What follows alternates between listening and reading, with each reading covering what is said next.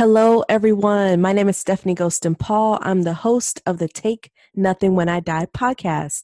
Take Nothing When I Die amplifies and celebrates the wisdom and genius of people who've managed multiple careers in one lifetime.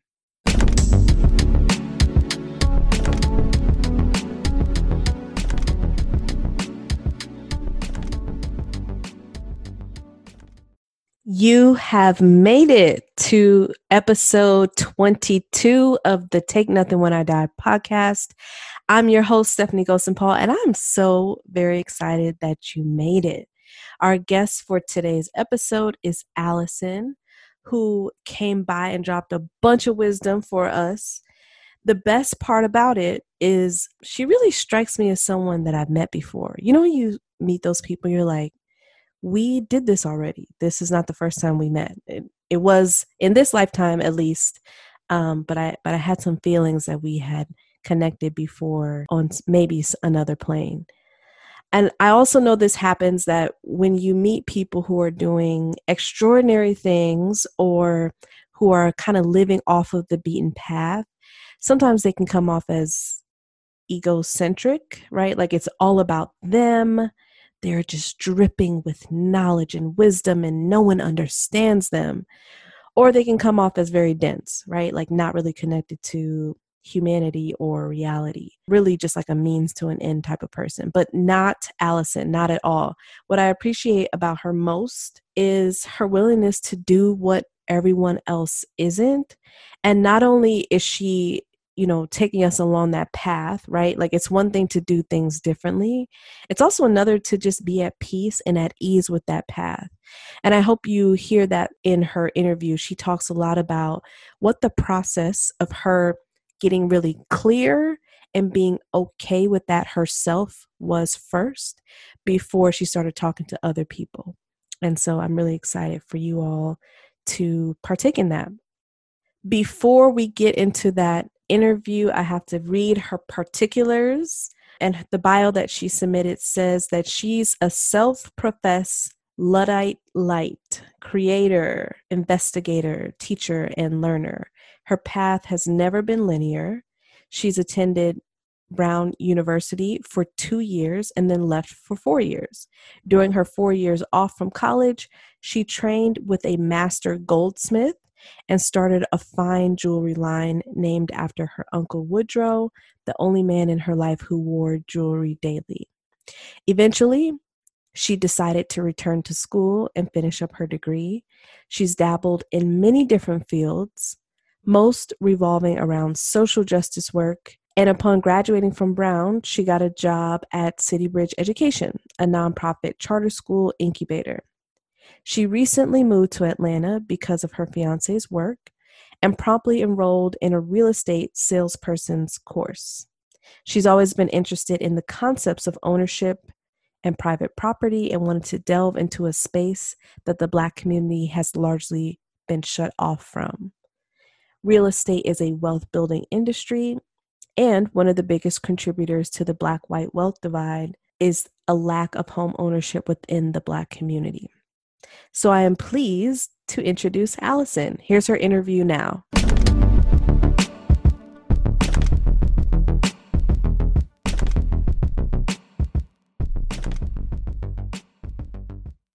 All right. Today we have Allison in the building. Hello, Allison. Thanks for joining us on the Take Nothing When I Die podcast. Hey. Thank you so much for having me. My first podcast ever. I feel quite honored. Oh, I'm so honored. Wait, that's very rare. I feel like that's rare for very accomplished people, for dabblers, for folks who've managed multiple careers in one lifetime. They've usually been on very many podcasts. So actually the pleasure and the honor is all mine. Thank you. So excited. This is great. So before we hop into the pre-sent questions, I asked my guests 2 questions to get our time together started. The first one being, where in the world are you? And how are you doing today for real, the real version? You can give us like it doesn't have to be, oh, I'm good, I'm fine, the autopilot answer. We want the real deal. Like unfiltered. Okay. Unfiltered, yes. So I am currently sitting on a futon in my living room, cozied up against the wall, which is my favorite place to lean against, in Atlanta, Georgia. Actually, technically Decatur, Georgia, a little outside Atlanta, Georgia. And how am I doing for real, for real? Well, coronavirus is here.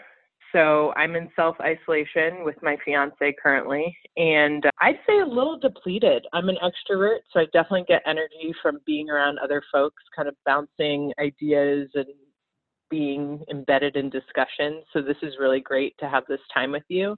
But I think that this self-isolation stuff is really getting to me. I'm sure it's getting to a lot of other folks. And I'm not I'm not someone that connects via technological means. I don't have Twitter. I don't have Instagram. I don't have Facebook. So my only means of really communicating with people and socializing right now is just hopping on the phone, texting folks. So that's felt different for sure. Mm. Yeah, when you think about the impact that coronavirus has had, do you think it will shift the way that you communicate electronically? Yeah, I mean, I think what I'm seeing is that all of the kind of mediums of communication that were set up before, like people liking each other's Instagram posts, commenting, things like that, people are running towards that because those are kind of like the things that are pre-set up, and you want to entertain yourself at home.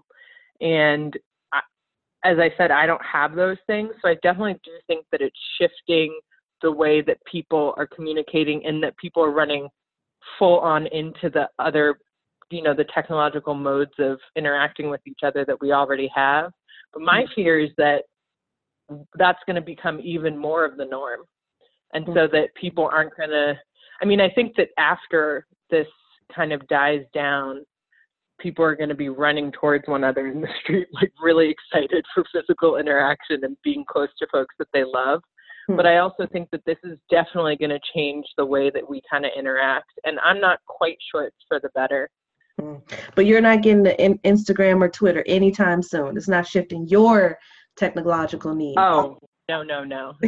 I'm calling people. I'm texting people. I stay off the gram. I stay off the tweets and the Twitter. I actually did about 5 years ago, I did a social media cleanse, and I have not looked back one. It's been awesome for me. Very cool. Well, thank you for giving us the real. I don't know what the breakdown of introvert, extrovert, or, these are kind of arbitrary markers in some ways of our listeners. I definitely know there's a lot of folks who are like, this is what I do anyway. If you're introverted or you work from home, not much has changed. And for my extroverts, some folks are really hurting out there for that physical connection. So thank you for being real about where you're at and giving us some insight. So let's hop into the questions. And I really, when I first met you, Allison, and you told me about all of the things you do, that you've done, I was like, this lady needs to be on my podcast. She probably has managed more careers than anyone else that I've known. Maybe like you're tied for second, I believe. So because of you transitioning all these times, I'm sure that you've heard this question, what do you do, on the regular? What do you do? What do you do? It's the first question strangers ask. It's a networking question. It's when people first meet you, they might ask you that. So on a scale of 1 to 10, how much do you dislike that question? And 10 is like to the maximum. 1 is like, I love answering it. Please ask me all day long. There was a time in my life that I would say, oh my gosh, 10, 100%. When I was living in DC, for sure, because I think that so much value and worth was predicated on what do you do. It was like, if you gave me the right answer, I'll stick around for the next 5 minutes of this conversation. But if I think that you're not valuable for me to be here and hear what you have to say, I'm going to make some polite little excuse to beeline it for the bathroom or on to the next person. But I think that at this juncture in my life, I'd say 1. I've kind of redefined the meaning of that question, kind of like the intention behind that question for me. I think that so much in our society is tied to, what you do for work, what you do occupationally. This has kind of been like my own self journey as well, is because I've done so many different things. I don't feel bad tying some deeper meaning of who I am to that question, because there's so many facets of myself that I've explored through my work. So it feels like that is being reflected in that question when I give that answer, because my answer is not just a 10-second answer. You're going to be there for 5 minutes listening to what I do. Yeah, I'd say one. That is, I think that's a first on the actually no, one other person said one. When you react in that way, when you do respond with your 5-minute response, how do folks respond to that? Because I think, like you said, it sounds like you redefine the question for yourself. I don't know necessarily that other people have redefined that question. So they may still want to make a beeline to the bathroom or, assess you based on your value to them. How do folks typically respond when you answer that question? Yeah, I think that's a really good question. I think there tend to be two camps of folks, right? You're the folks that definitely are still inclined to make the beeline to the bathroom. And quite honestly, thanks for showing me your colors. You go to the bathroom, girl. Like, go ahead. You got to pee that bad, make your escape.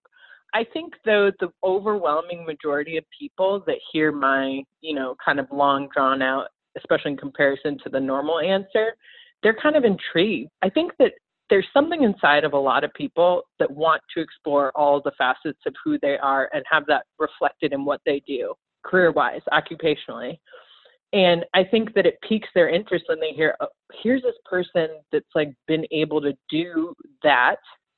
And I want to know more, like, what is it that has enabled her to jump from thing to thing? Because this is, I think there's so much, we're taught, like, your path should be kind of linear. Mm-hmm. You should be sticking to one thing and building a career and rising through the ranks. And I feel like our generation especially is questioning that, like, well, wait, why does it have to be that way? And what are the ultimate markers of, like, what makes that the way to be? Is it monetary success? Because I would say that is not what I'm searching for in my life. I'm looking for being well-rounded and happy. And I think that people, when they hear my answer, something inside of them is intrigued because there's a part of them that wants that too. Mm-hmm. Yeah, that makes a lot of sense. When you think about that trend, and I don't even know if it's a trend. I don't know the statistics specifically. And I think you're right that our generation and others are entering into, I don't want to say phase, it's not a phase. We're entering into a different way to work and to live, right? Working to live, living to work. And we're demanding different things, and it may not be about monetary, it may not be linear. And I actually think that is the way of how most people work. It just, our conventional wisdom about how people work hasn't caught up to that. So you won't hear a career counselor, giving you this kind of advice. You won't hear your admissions department. You won't hear even career coaches, you won't hear this advice from your parents to, like, pursue your passion or be well-rounded and love what you do, even though a lot of folks are pursuing and developing their career in that way. And so I just think it's interesting that even if that's the way most people work, most people aren't staying at a job for 50 years anymore. The wisdom and the advice around finding a career or developing one has largely mirrored that old way of working. Yeah, it's like it hasn't caught up, right? Yeah. I mean, I do think that in some ways it is a privilege to get to the point where you can explore all of these modes of who you are, It means that you've gotten to a place of just, like, owning yourself and recognizing that, I don't want to call it a disservice, but I almost view people, we're so complex. Like, do you really want to be on one path for the rest of your life, steadily chugging down one street, when there are 10,000 other streets of exploration that could lead you to the same ultimate path, And not that it's a disservice to stay on that one path, but to me, I mean, in my own life, I would call it a disservice. For myself, I would call it a disservice to myself. Yeah, that resonates, because I think it seems like a strong or a harsh word, but I think that when folks aren't fully in alignment with their talents, their gifts, and what they're supposed to be doing on this planet, they actually are doing the planet a disservice. Like, there is someone that is in need of the way that, you know, whatever lights you up, somebody needs that. Like, you need that yourself for sure. And other people need that, whether it's a gift or a message or a talent, a skill. It is a disservice to ourselves and to others when we don't fully step into those gifts. So yeah, I still struggle with that, because I wonder, you know, I don't think that there is even one path to being a dabbler.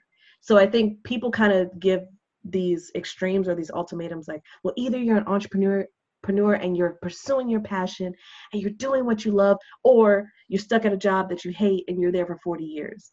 I don't know that everybody is meant to be an entrepreneur, but I'm in agreement with you, and it resonates with me that I think that we all have very many talents. We're very complex. We're very nuanced. There are lots of things that we can pursue with our talent and our gift. Our gifts can manifest in so many ways. And part of what we are supposed to do here on this earth as humans is explore those multiple ways. And there are some people who do that really easily and readily, and some people who, for whatever reason, are like, nah, I'm going to stick to this one thing. Yeah, and I think, and you know, there's so many things that keep people in that lane of sticking to the one thing. A lot of it is, you know, as I said, some of it is privilege. And I say that because there's some folks whose economic reality is like, you got to make a certain amount because you're saddled with loans or whatever it is. Leaving that great 9-to-5 with amazing benefits, stability, where you've been rising through the ranks, like, that's just not an option, you know? And then you can explore things outside of that. And so that think gets back to that original question of what do you do? I never interpret that as what do you do career-wise. I always tell people my passion's that's why it's a 5-minute long answer, you know, because it's literally all the things that I physically do in the world. Yeah, so let's flip that and come back to the point that you made. When you answer in that way, you said for one camp of people, it kind of sparks this curiosity that they have within them. Like, oh, I am just as complex, and maybe I'm describing or I'm sitting in one lane when I could sit in many. So one of the questions that I ask folks on the podcast is like, what do you think it is about you that separates you from most people? So the person that you're talking to that you've answered like this 5-minute answer, and they're like, like, I want to be able to do that, or I feel that way, but I'm not currently living that way. What would you say to that person? Because I have a lot of folks who listen to the podcast and they're like, okay, sounds great for you two, like Stephanie, Allison, glad y'all have, you know, pursued multiple things, but what about me? I could never do that. What do you say to those people? How have you been able to do all of these things, be in all these roles and execute on them? And I know you talked a little bit, privilege is definitely involved, but is there a skill that you feel like you've cultivated, or what is it that sets you apart from the folks who don't take that leap, even though they could? Right. So I think something you said in there, I think it points exactly to what I would say my answer is, which is like, why can't I do that? This is something that I've actually done a lot of soul searching on. What differentiates me from folks that maybe feel like they have an inability to get there, or there's something standing in their way. And I genuinely think that the experiences that I've had in my life, for example, went off to college, 18, like a bunch of other folks in the world, did 2 years. And then 2 years in, I just found myself lost, really lost. I had spent 18 years of 20 years of my life up until that point, really putting a lot of stock and value into what other people thought about me and the path that is the path that folks should take, right? You go to college, you do really well, you go to a good college and you get a good job. And I was so tied up in that I didn't stop to think about like, what is it really that I want out of life? And I'm having these big questions at age 20. And I think a lot of people have these questions at age 20, but they just keep on chugging along. Mm-hmm. And I decided I'm going to take time. I'm going to take some time. I'm going to figure this out, because I don't want to be wasting my parents' money while I'm figuring this out. But also B, I don't know that I can give it the time that it's due, because I will be so bogged down in classes and essays and all of these other things. So I ended up taking what I thought would be a year and turned into 4. And during those 4 years, I returned back home, was living with my parents, and I would get questions all the time, particularly from their friends, a lot of whom are very accomplished people. Well, what are you doing home? Aren't you supposed to be in college? Like, it was like there was something wrong with me that I had left and taken time off. And I just had to develop a thicker skin. So much of my life, I had navigated circles where people's perception of who you are and what you're doing are so incredibly important. There's such an emphasis placed on that. And during that time when I really couldn't explain, I couldn't give people a reason that they found to be adequate as to why I was taking time off. To them, it was like, well, you don't take time off unless something really, like, it has to be like something medically that's happened or someone died. Like, those are the only things that they could conceive of is taking you out of that 4-year path forward. And it didn't dawn on them as like a conceivable or rational answer. Like, look, I'm taking time off to like figure out what I want in the world, to get into the best space mentally, to explore a craft, because at the time I was training with a master goldsmith in DC and working with my hands, which for me is one of the most valuable ways that modes of working for myself is like being the physical labor, the producing of something tangible at the end of the day, not just like taping things off and sending them off into the ether. I'm not someone that is super attuned to like the advances of technology. I love the old school smithing of metal and breaking of things apart and soldering things and sawing. So that was really important for my soul. It was like a lot of soul work, but that wasn't enough of a reason for them to take time off. And so I really had to develop skin where if I went into a dinner party or something where I was getting all these questions, I could be real with my answer. And I could own my answer and own where I was and not give a, flying whatever, what the person's reaction was. I think it's my thick skin. I don't know that it's a gene. I think it's just being in a position where you feel weak and vulnerable and coming out on the other end saying, you know what? I don't really care how everyone else in my environment is viewing my vulnerable work, my needing to take time for myself. These questions of what I'm doing with my life at this time that are so laced with judgment, I mean, that was really what put me in the place of being able to dabble so much, because I realized, like, if this is a traditional path forward that everyone wants to co-sign and say is what it should be, I don't want that. And I have to be okay with not wanting that and owning that I don't want that and owning that people are going to react in a way that might not be the way that I want them to react. But I think it was genuinely just developing a thick skin and a high tolerance for other people's judgments of myself. But now I just do what I want. And I don't really care what people's reactions are to my resume, which has 5 different things that I've done in the past, 10 years. That really resonates. It took me directly to an instance right when I was leaving DC and talking with a former mentor of mine who was urging me not to leave the practice of law, like almost begging on the verge of tears. And it's so interesting, like coming back to your original point, with the camp of folks who there's something bubbling up inside them that they see reflected in you. It's so interesting that a lot of those folks don't even believe in the crap that they're telling you, but they want you to stay on this path. I'm like, so what you want me to do is to stay working for the federal government as an attorney for 40 years like you are freaking miserable. Like, you hate it here. Yeah, you're not happy. Why do you want me to do this? And it was just like it was the strangest parting I probably have ever had. I'll never forget that, where she's like literally begging me. And I'm like, so I can be like you? And I wasn't trying to be disrespectful. I respect my elders, okay? Like, but I was just like, I am looking at what I would become if I take the advice that you're trying to give me.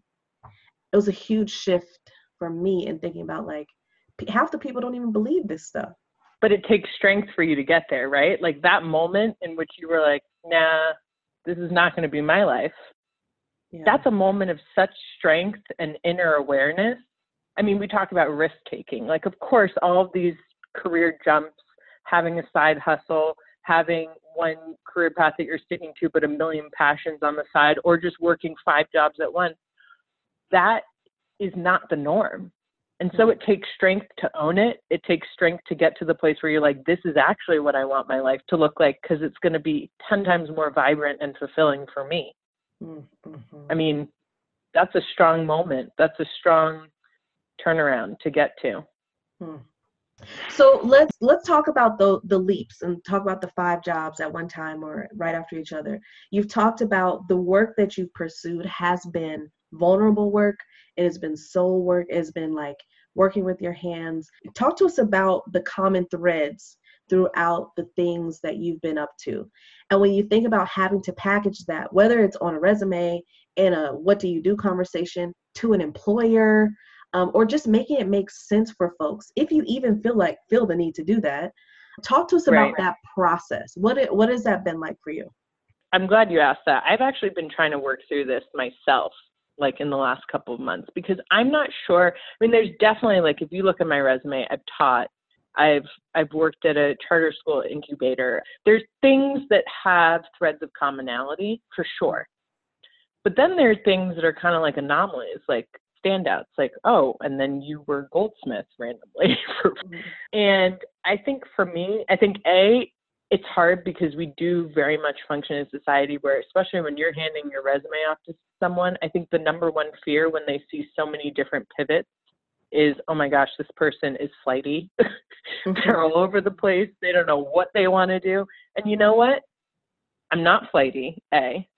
I show up, I'm motivated, and I'm a hard worker. So that is definitely something that I take issue with, and I think is a really hard kind of box to work against, because it's something that people automatically put on you when they see that there's not as much continuity in your resume. But I would say that, yeah, I am figuring out what I want to do.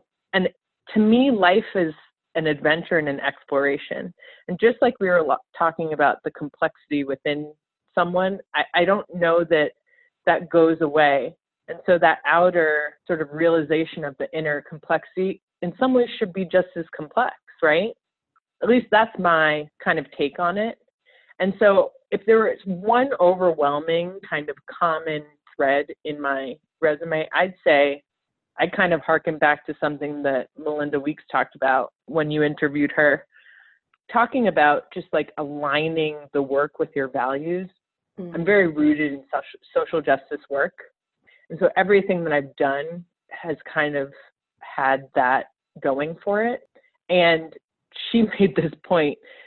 She said, and I might not be quoting her verbatim, but essentially she said, when your work and your value system don't align, and those two things are in conflict, it's just hard. It's hard to be in that space and to do the work and feel motivated. And I think especially for me as a Black woman, like the material outcomes of work that you can't get behind affect our community. We've seen, especially in the system that we work in, if you just put your head down and you're doing something where your value system is X and your work is counter to X, and the consequences of that work could possibly impact your community. Like looking at this administration now, there are a lot of full-time federal employees that just kind of have to put their head down and bite the bullet.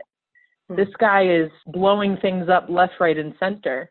And I'm sure that there are a lot of people in DC, which skews largely blue, that are not down with the policies that they have to promote and enact. That would be stomach churning for me. I couldn't be in that situation. It would take a toll on my mental health. It would take a toll on my physical health because those two things are interrelated. Like I wouldn't be able to do it. So for me, the biggest thread of commonality in all of the positions I've held and roles that I've held is that I believe in the work.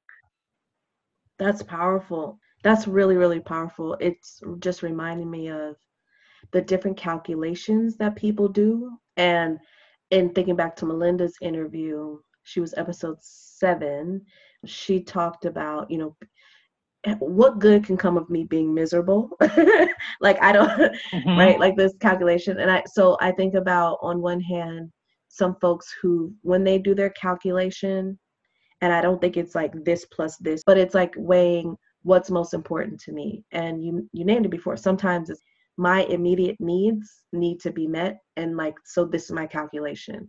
Sometimes stepping back and having some privilege and being like, oh, I cannot do this, or I could step further into this. It's helpful for some folks. I know some of my classmates from law school, they are willing to do whatever because they may not believe in what they're doing, but they feel like the money that they're making or the credibility or the status that they're building will allow them to get to another space. Now, is that actually happening? I don't know. I can only look from the outside. You just bring up a really important point in reminding folks that like your calculation, how you weigh what's most important to you, what you value, what is centered in your work makes a huge difference, and it impacts you. And I've seen when folks don't take that seriously, they're hurting themselves and their community. There's a net impact, and we have to focus on that. It may be pushing a little here and pulling a little here, but net, what is happening? And I think you're just reminding folks to be really aware of that as they're making decisions about their work and their lives. Yeah, absolutely. I think you summed it up. Yeah. So you're still figuring it out. It doesn't have to be figured out. It's a journey for sure. And when you think about your journey from role to role, can you give us maybe a specific example of where you've problem solved in one role using a skill or in a unique way that you brought from another? One of the first things that I learned about in jewelry making, which I love, by the way, is that metal can always be melted down and you can start over. You mess up, a mistake is fixable. You could be making a ring and there's like multiple different ways that you could set a stone. And one master goldsmith will have his way, and then a book could tell you 4 other ways.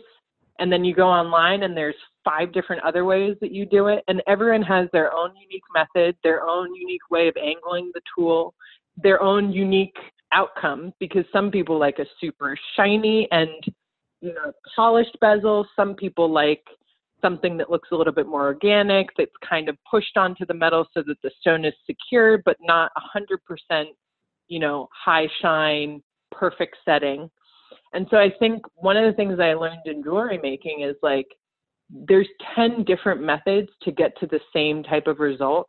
Your aesthetics obviously factor into it, and it can accommodate a lot of different types of thinking, which I loved. And that has definitely served me well in everything from, when I was program associate at City Bridge and helping run events for them and working on their stewardship network. I mean, when you're in events and something goes wrong, you got to be on your toes. And sometimes the prescriptive way to fix something is not necessarily the best way. So you have to bring in your creative thinking, my jewelry mind of there's 5 different ways to set this stone. Way A is not going to get me the outcome that I want. Let's go to B, C, D, and E and try those. And so I think I'm trying to think specific. There was one event we ran where we were just having a really, really hard time listening to our keynote speaker. And I don't know if it was like the audio guys, we didn't have enough time for a sound check or whatever it was. And we were in the back waving our hands wildly, like trying to get this guy's attention, like speak up, come closer to the mic, And I just remember thinking like, okay, this is the normative way that we're supposed to do this. We're just supposed to go and like get his attention by waving or snapping or doing something. But there's got to be another way that we can get his attention.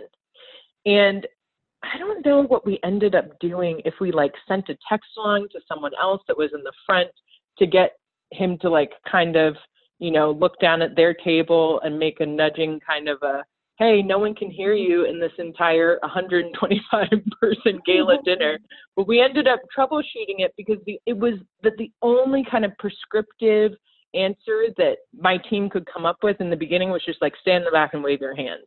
You can do that for 15 minutes. If someone's not looking at you, they're not going to raise their speaking volume. They're not going to come closer to the mic. So it was that kind of jewelry-minded thinking of it's not that one way. We've got to come up with other ways to get to the same outcome. that finally got us to get his attention and get him to the point where it was like, oh, actually people can hear what you're saying. And now people can nod along because they know what's going on in the room, as opposed to people just kind of like silently nodding along awkwardly and they have no idea what's happening in the room. I just love that some people were just like, I'll just go along with this and I'll keep nodding. Can't really hear this person, kind of playing along. Well, what would have been great is if someone were like, we can't hear you. Yeah, yeah. Be that bold person. I mean, if I were an audience member, I would have done that. But, you know, a lot of people are hesitant. They're scared of what people are, oh, there's that boorish guy in the back screaming out again. Like, probably would have saved us all a lot of time and effort. We could have caught the first 20 minutes of the guy's speech. Yes, this has happened in so many. I feel like this is it's like a social experiment waiting to happen. Oh, you know, yeah. Like, it's an episode of, what is that show? John Quinones, What Would You Do? Right. Because no one wants to be the first person that kind of stands out. And I think that, again, that's the strength thing. Like, you don't want to be the person that puts yourself out there and makes the call. You just want to pass the buck and let someone else be the kind of, you know, experimenter or adventurer on that front. I think some folks are starting to realize that by not doing something, they are doing something, right? Like that we're not neutral, or like I can just like pass the buck and nothing happens. Passing the buck, there's an impact to that. Oh yeah, it's some people are starting to get that. I hope. Maybe it's more of a hope than an observation. I mean, I'm certainly hopeful that that's what's happening, but sometimes I look around and I'm like, where are the adults in the room? An adult meaning like person of strength that's going to put themselves out there and call out something that's wrong when they see it, you know, as opposed to just like nodding along and being like, yeah, this is really interesting. You're bringing up a good point and bringing me back to a question that I actually think you kind of answered, but I want to come back to it now that you brought this up. One of my core beliefs is that, you know, when we are born, we have everything we need. We are unashamed, we are enough, we are whole, we are free. Like the way that children ask questions and show up in space, kids will be like, there's a booger hanging out your nose. Hey person, I can't hear you. Like they're very open, right? And I actually think over time, what happens is we start to unlearn some of that, and we learn to shut up. Like children are to be seen and not heard. And, you know, don't speak up, or like something happens and you speak up and you get rejected, so you don't do it again. So when you say, is there an adult in the room? I totally understand what you mean. And I actually think as adults, we are less honest than we were as kids. We're less open. We're less loving of ourselves and others. We're less connected. So actually, I do want to come back to this question, which we ask children, and I don't know if we even care about how the answer comes out, but we use that answer to steer them into a path that I think actually takes them further from who or what they want to be than when we first ask them that question. So that question is, what do you want to be when you grow up? We ask kids that when they're school age, elementary school, middle school, even high school. You know, we're asking like, what are you going to do next? And are you going to go to college? There's some assumptions in when we ask them. But we stop asking that question after a while. So I do want to pose that question to you as you think about yourself as someone who is adulting. What do you want to be when you grow up? Yeah, I love that. I should have edited it and said, is there a child in the room? Because I think you hit the nail on the head. It's 100%. And I felt that in teaching too. Like kids are just incredibly glorious beings that we can actually learn so much from, and oftentimes we don't hand them the mic, and they should be handed the mic at every single occasion possible. What do I want to be when I grow up? So I'm going to give you adjectives as opposed to like a role or a noun. I want to be unafraid. I want to be evolving, and I want to be happy, because that's what it is for me. Ultimately, we're not here for a long time. I'm here for a good time. I'm here for a time with community, the people that I love that are near and dear to my heart. I'm here for good food. I'm here for great conversations. And all of the things that enable those things to happen are great to me. And so I think being unafraid is important in that. I don't think you can have great conversation without being unafraid to get into the nitty gritty and be serious about things that, people kind of laugh off. I want to be evolving. And I think that it's great that this is a question that you're posing to people at many junctures in their life and in their career, because we are constantly evolving. And it should be a question that we ask ourselves or ask others maybe every year. What do you want to be when you grow up? Because it can change, and it should change perhaps. And happy is the ultimate, right? I mean, that for me, it's the ultimate. So I'd say unafraid, evolving, and happy. Okay, so let's get to the last question. And I'm saying last. It might be the last. It might be the second last. There might be another question that comes up. But as you know, the name of the show is called Take Nothing When I Die. It's about being a living ancestor. It's about literally taking nothing with you when you die. And as part of the inspiration for the show, I found this Les Brown quote. He's a life coach that talked about the graveyard being the richest place on the earth. And he said it's the richest place on the earth because it's here that you will find all the hopes, all of the dreams that were never fulfilled, the books never written, the songs never sung, the inventions never shared. Literally, people are taking these things with them to the grave. So for you, Allison, please share with us, what's the most expensive piece of wisdom, advice, or thing that you don't want to take with you to the grave? So what pops immediately into mind is I got engaged about 1.5 years ago. My fiance comes from a pretty remarkable and I would say unique kind of background in childhood. He grew up in a kind of, I'd say, pseudo-intentional community down in South Texas, out in San Antonio. And just with folks that all were kind of united in this common project, which was they did a lot of refugee and asylum seeking rights and immigration rights work. But then they also just decided, like, hey, we really love each other. Like, let's all just like live close to one another, raise our kids together, and impart the way that we think life should be lived on our children. And hopefully they'll take that forward into the world. And part of the way that they live is like with incredible sort of deep-rooted intentionality, care for others, and then this belief that everything that you can do will be done better with like 50 pairs of hands, right? They're just so rooted in community. And I think that that's something that like American individualism doesn't really account for. Like age 18, we're fleeing the coop. No one's living with their parents anymore. I mean, they have this like very tight knit kids return home, kids live near their parents. It's just so community oriented. And so this community threw us an engagement party this past December in San Antonio. And one of the kind of community elders, whose name actually is Jack Elder, came up to me and he was like, I just want to let you know, raising your kids is a radical act. And I was like, huh. And kind of like that sat with me for a while. And then I spent the next couple of days thinking about it.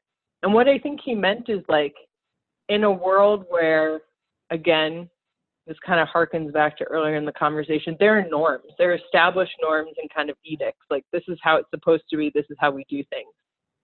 Raising your kids to question, raising your kids to like reflect the morals and values that you hold, but also to like explore their own personhood, like that is radical, right? And so I would say that that's probably the best advice that I could kind of pass on to anyone. And advice that you can take for it doesn't just have to be about your kids. If you don't want to have kids or you can't have kids, like, raising yourself, because we are all raising ourselves at this point in time, is a radical thing. Meaning, don't just put it in the hands of everything that you ingest, the media, the whatever else, the norms of society. Like, raise yourself to question, to be critical, to think, to explore, to be unafraid. I mean, it is radical to do that, and it could possibly change the course of a lot of things. That was a gem. That was literally a gem. Thank you for that wisdom. It felt very expensive. Is there anything else you want to share with us, with our audience? Anything else? I would just say the world is constantly changing. This feels like a particularly kind of unsteady time when things are just shifting constantly day to day, hour to hour, minute to minute. I'd say just remember to take care of yourself, in these times where we have to self-isolate and we're being encouraged not to be around others, which I think that there's so much strength and beauty in community making. Just remember to keep yourself at the fore and really just be attuned to what your body and mind, the signals that it's sending to you to, I need a little extra care here. Just be attuned to those things. Attunement in an age of social distancing. That is a whole other podcast. That's a whole nother one. Oh, yeah. We can hop on and do that one a different time. I'm ready. This has been so fun. Yes, thank you, Allison. I know you don't play on the Instagram or the tweets and the Twitters.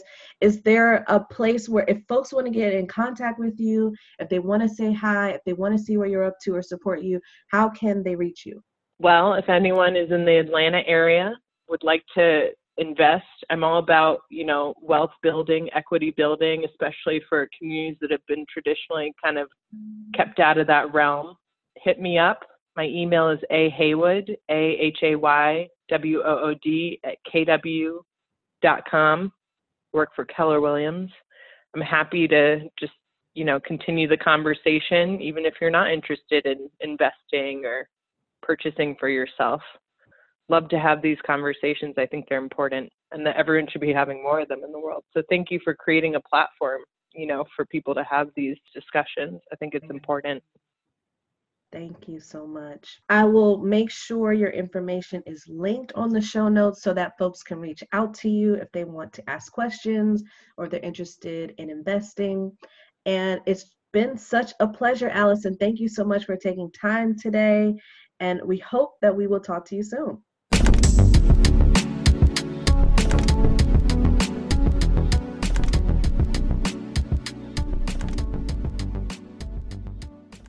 All right, y'all. Y'all got a lot of goodness from Allison. What was your takeaway? You had so much to choose from. I'm wondering what's still sitting with you. I know I'm left with the takeaway that I chose from this episode, which is when Allison said, raise yourself to question, to be critical, to think, to explore, to be unafraid. It is radical to do that, and it could possibly change the course of a lot of things. So that Take Nothing When I Die takeaway, it applies to knowledge and power and COVID and family and all of the things, right? It's a universal message of questioning, being genuinely and curiously critical in service of changing the planet. So we're trying to solve things here, y'all, all over the place, in all spheres, on all levels. I'm really appreciative that Allison gave us that gem to be thinking about.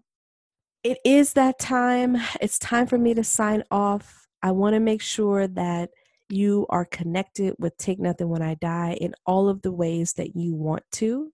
Make sure you subscribe so you don't miss anything. When you subscribe on your platform of choice, as soon as an episode uploads, it will be downloaded to your device. So make sure you like, favorite, subscribe, and if you have a few minutes, please leave a review. Apple Podcasts makes it really easy to do so. You can also find us on social media. We are on Twitter at TNWID, and also on Instagram at Take Nothing When I Die, all spelled out. If you want to build community with us in a different way, check out patreon.com/TNWID. Over on Patreon, we've got videos of the podcast if you like visuals, more tidbits and takeaways from me, and even better, a community of living ancestors. These folks are loyal fans and supporters of the podcast. They are able to ask questions of me, and there's some exclusive content that you will literally not see anywhere else on the internet from me. So head on over to Patreon to join that community. If you are feeling generous, and if you got it like that and you want to give some coin, you can always do so through a one-time donation, which supports the production of this podcast as well as my coaching and consulting work. You can find me on PayPal at paypal.com/Stephanie Ghostin, just my name. On Venmo, it's Stephanie-Ghostin, and you'll see a picture of me. And on Cash App, it's the $ SLGHOSTO, SL Ghosto. Also, don't forget to check out the show notes page. StephanieGhostin.com/TNWID is where I house all of the episodes as well as the show notes. It's there. You'll find all the links that I've mentioned, both to social media, to the Patreon page, to the donation links, as well as more information about our guests and all the resources mentioned during the show. So if you missed something, or you're like, what was the spelling of that one thing that so-and-so named, or you just want to see some great artwork, memes, and doodles, go on over to my site, StephanieGhostin.com/TNWID. This is my time, y'all. I have to sign off. Again, this is your host, Stephanie Ghostin Paul. I'm bringing you the Take Nothing When I Die podcast, and I'm leaving you with your reminder that you are a living ancestor. Take care and hope to talk soon.